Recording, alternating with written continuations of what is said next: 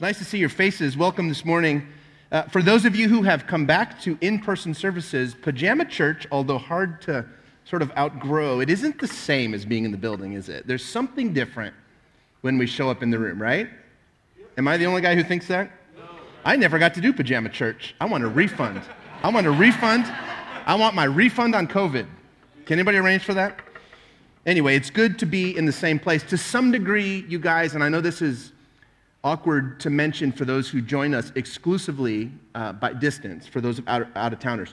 But to some degree, community is always going to have something to do with being bodies in the same space. Now, I know some of you don't, some of you live in Sugar Land, and that's awkward, but Dana's here every chance she can get.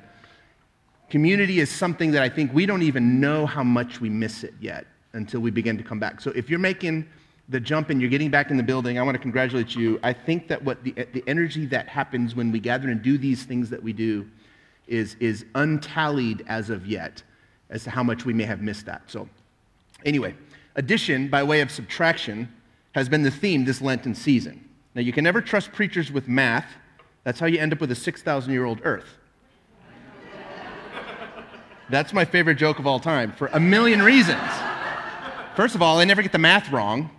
But addition by way of subtraction has been the theme that we've been following, and I'm hoping that you're beginning to see the logic of this, the logic of Lent, gently stack in your heart and in your mind, and I'm hoping you're beginning to see the gift of clearing things away, of minimizing, of literally taking things off the table. I hope you're beginning to see that. You see, what happens when we do that is that we actually create new capacity for new things to grow and thrive, and I think that's what we're moving towards now. Easter will be that great reminder that all things come again, all things come back. But the tragedy of Easter might be getting all the way there and having no room for a risen Savior in your heart and in your mind. And so we take our time as we do this. And I hope that this is beginning to connect for you, and if it is, then we've done our work well during this Lenten season. You see, Easter doesn't just happen. I say this all the time. We don't just stumble one day into an empty tomb. Easter is a process. It's a journey. It's a pilgrimage. It's a season. It's a whole season. It's so much more than just pastel little button-downs and clip-on ties. Any guys remember that when you were a kid? What I mostly remember about Easter was having to wear this awkward thing and the smell of Mom's coffee recycled through her wet thumb as she tried to control the colic from the back seat of a 68 Chevrolet station wagon. And I just remember the shame of showing up smelling like Mom's coffee for Easter. I don't know if that's just only my memory.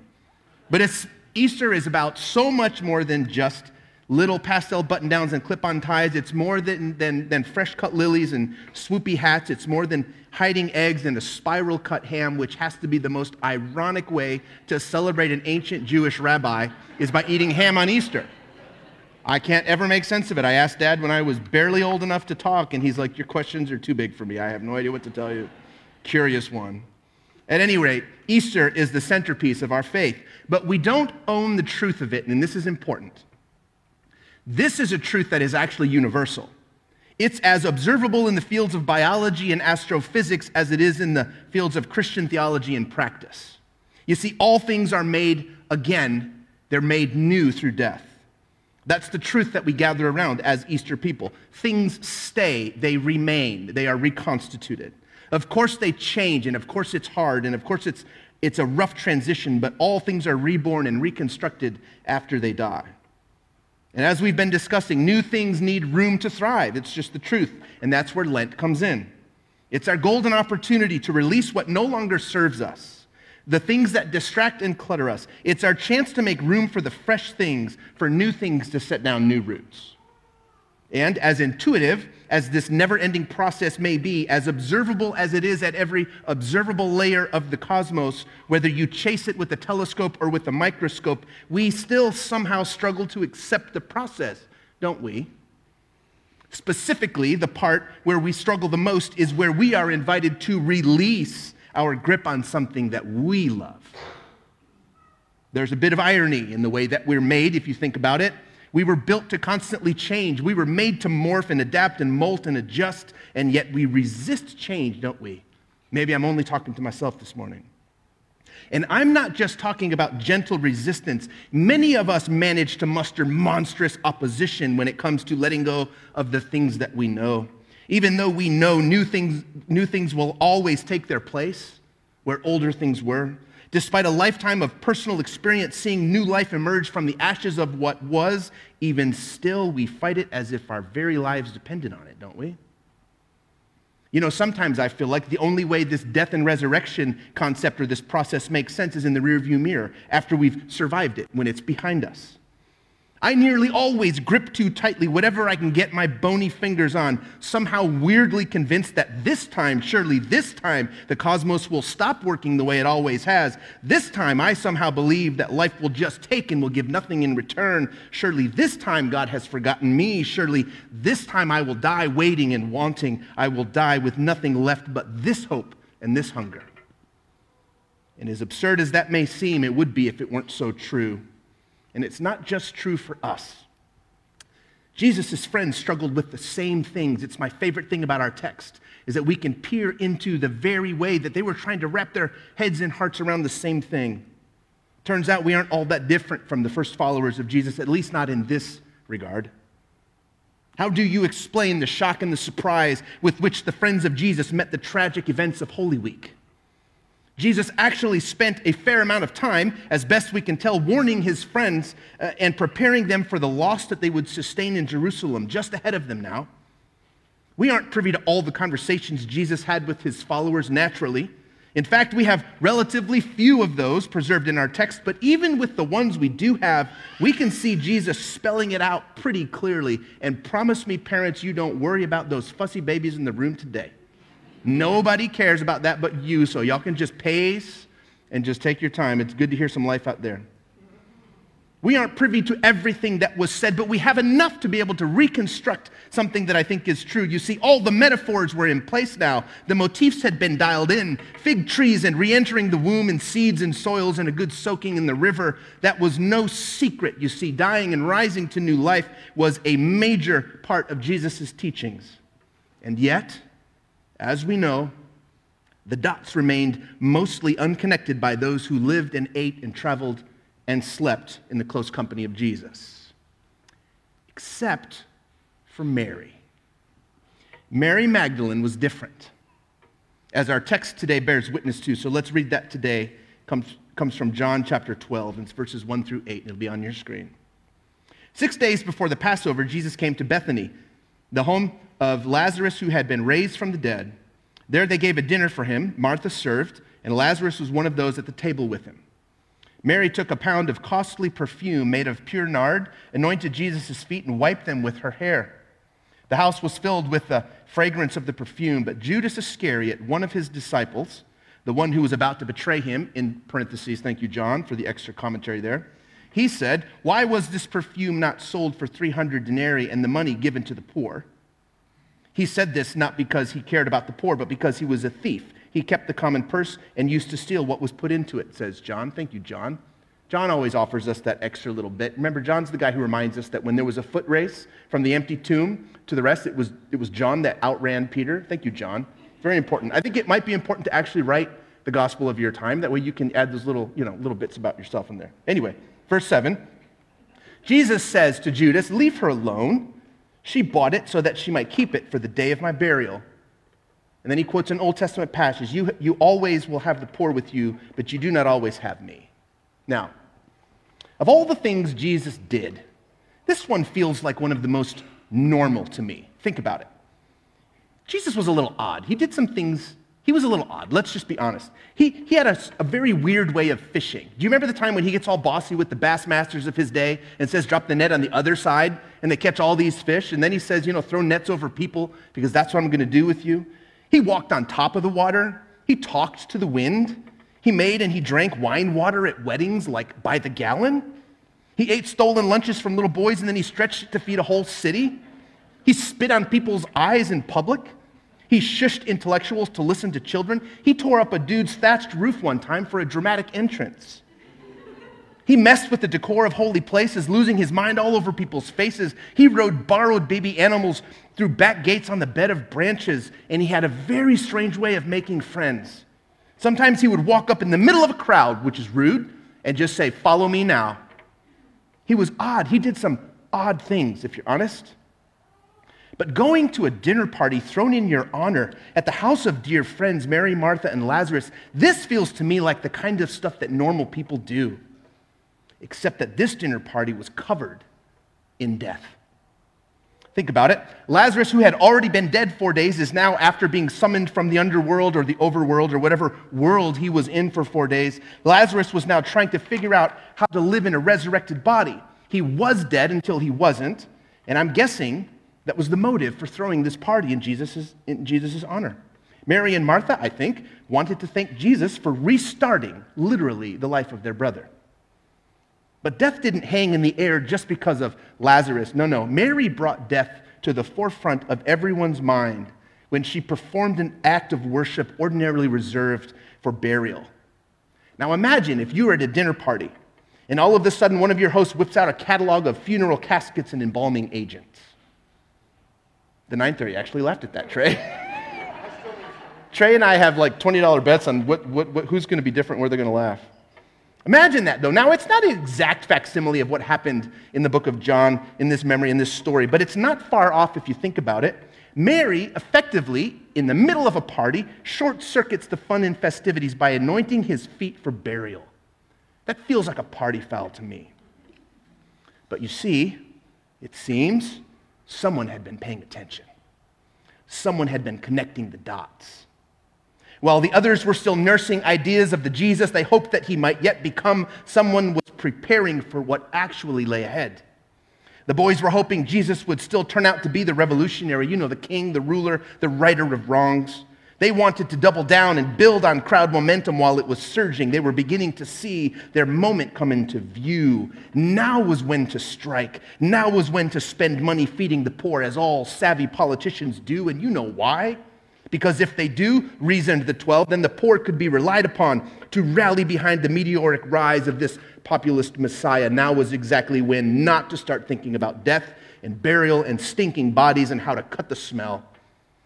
Now was precisely when not to obsess over the decay of human flesh. No one had time for dead.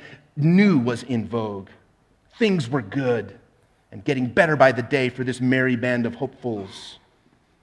See if you can catch this in the wind. "Oh, Mary, what have you done?" shouted the keeper of the kitty.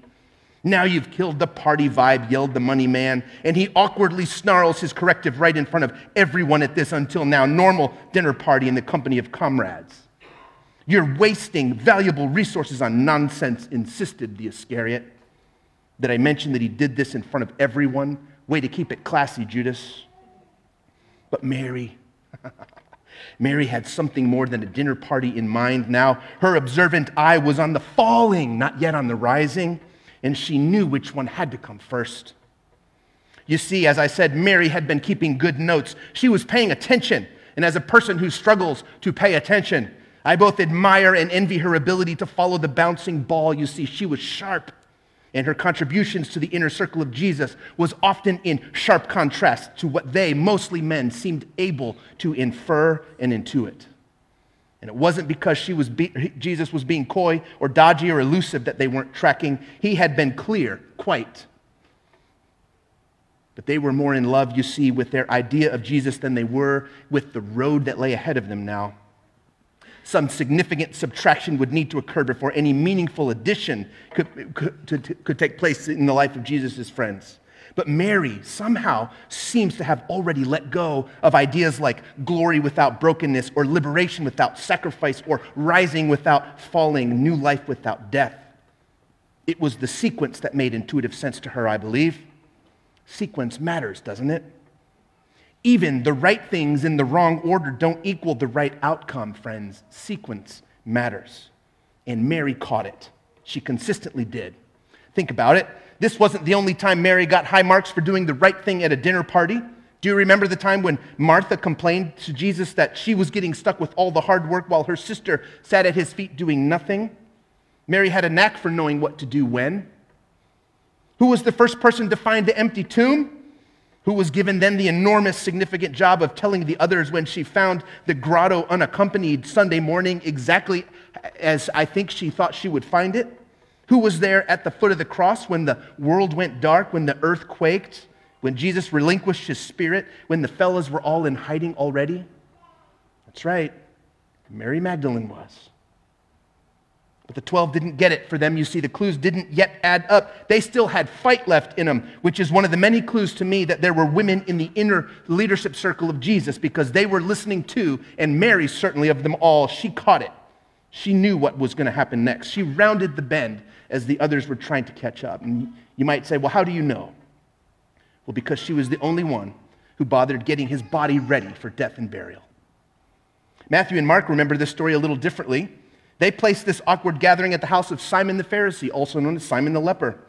And they claimed that Mary, although they leave her nameless in their account, anointed Jesus' head, which would have been a public acknowledgement of his kingship, which is exactly the opposite of death, which, of course, that's how they remember it. And for Matthew and Mark, it seems that they associate this anointing with coronation, not crucifixion.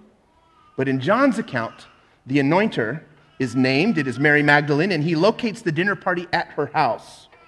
And it was his feet that Mary anointed and washed. And to John, this is about death and burial, not kingship.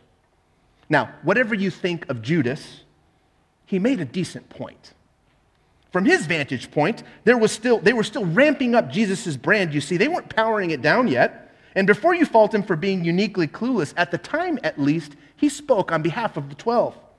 This anointing was, if nothing else, annoying and wasteful, not to mention inappropriate. Remember, none of them would have wanted to see the death of their friend and Rabbi Jesus. In fact, Peter was so thoroughly rejecting the idea that Jesus might have to die that he literally lops the ear off of someone in the garden who came to arrest Jesus on the night before his crucifixion. But you see, John wrote last, some 20 to 30 years after Matthew, and nearly 100 years after all of these events occurred. And time clarifies a lot, my friend. By the time John wrote, whoever finished the book in his name, Mary was the heroine and Judas was the heel. She is lauded for her intuition while Judas gets a last name, Iscariot. And you just need to know that that's not actually a name. That's a title that simply says, he's the scallywag, he's the false accuser. John clearly disliked Judas, but Jesus only offers him a gentle rebuke.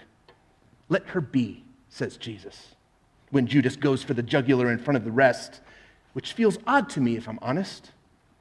Jesus certainly knew how to deliver a blow when it was called for, sometimes even when it wasn't. If you don't believe me, just ask Peter. But Jesus goes easy on Judas. Heaven has patience for us slowpokes, dear friend.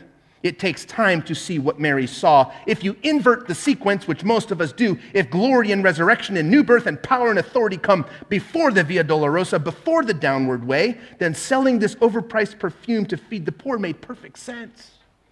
Oh, but the sequence matters. You can't get the order of coronation and crucifixion confused.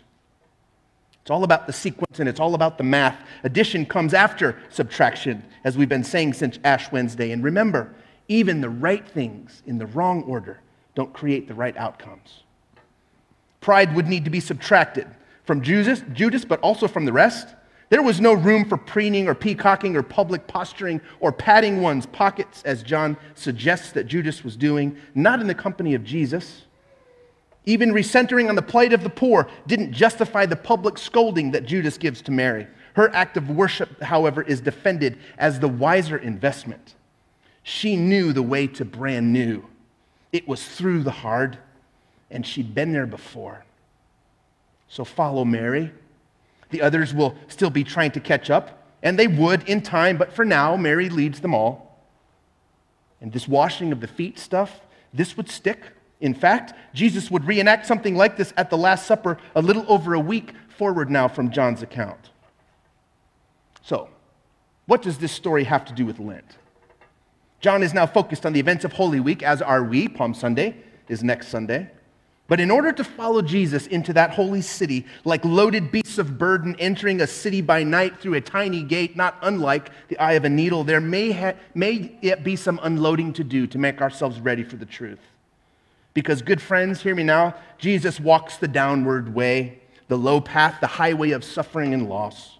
It's also the way of resurrection and rebirth, oh, I know, but only after death. And the sequence matters. This is what Mary saw. Somehow it all added up to her. But how? How? What made her different?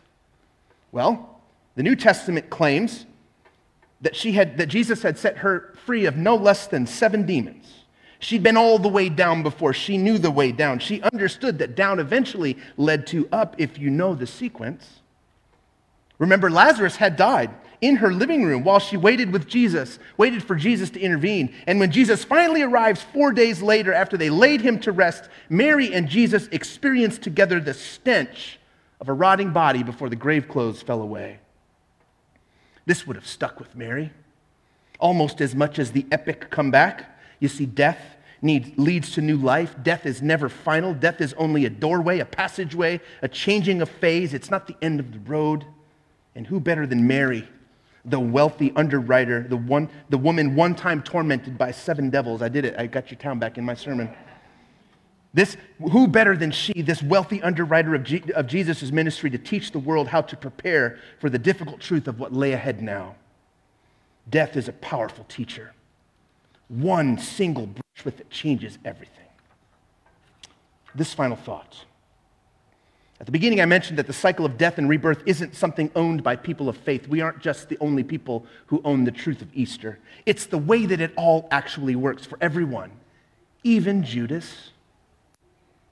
We know what John thinks about Judas. He tells us, he puts it in parentheses, but don't forget, Jesus still goes on to serve Holy Communion to Judas, and he goes on to wash his feet too.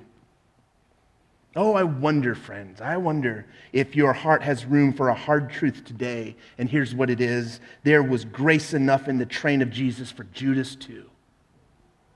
Now listen, I tried all week, I honestly did, to avoid saying what I'm about to say. I wanted the text to say something different. I tried to pump other ideas into it, but nothing but this came out. It's time now, friends, to sort out our allegiances. Are we friends of Jesus, or are we betrayers? Or might we be both by week's end? You see, I'm okay with the gospel that makes brothers out of friends and friends out of neighbors and neighbors out of strangers. I can hang with that. But love doesn't stop there. Oh, I wish it did, but it doesn't. It never has. Love has always been about our enemies. And friends who betray us must be the worst of all of those enemies. What Jesus doesn't do and say to Judas is the most shocking part of this text to me.